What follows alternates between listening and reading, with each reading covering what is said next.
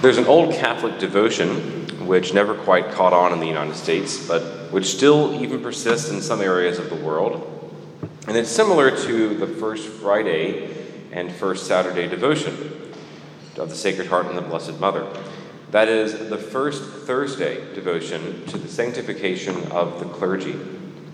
And since my mind lately has been turned towards the scandal, which is clergy sexual abuse and the cover-ups by members of the church hierarchy, I ended up looking at the liturgical calendar and noticed that today, the first Thursday of the month, was free from any other feast. And so I decided to offer today the Mass formulary and the Missal for our Lord Jesus Christ, the eternal High Priest.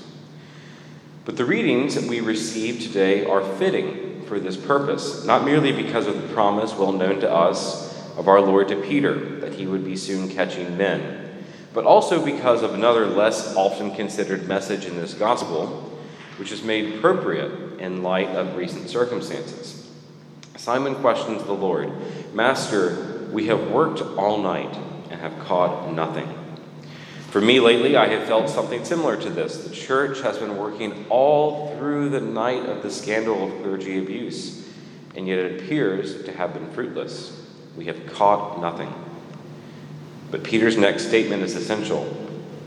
"Master, we have worked all night and have caught nothing, but at your command I will lower the nets." The command of the Lord requires action. There is no better reason for serving in the church than the command of the Lord. And so despite the wickedness of some priests and bishops, we must implore the Lord to assist good priests today not to give up, but to heed the command of the Lord given to them in ordination to keep lowering the nets.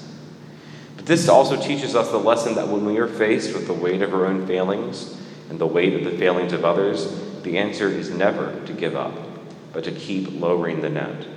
The secret to progress made in the spiritual life and the life of virtue is to know how to begin again, to know how to keep lowering the net, despite what we may discern as a fruitless effort.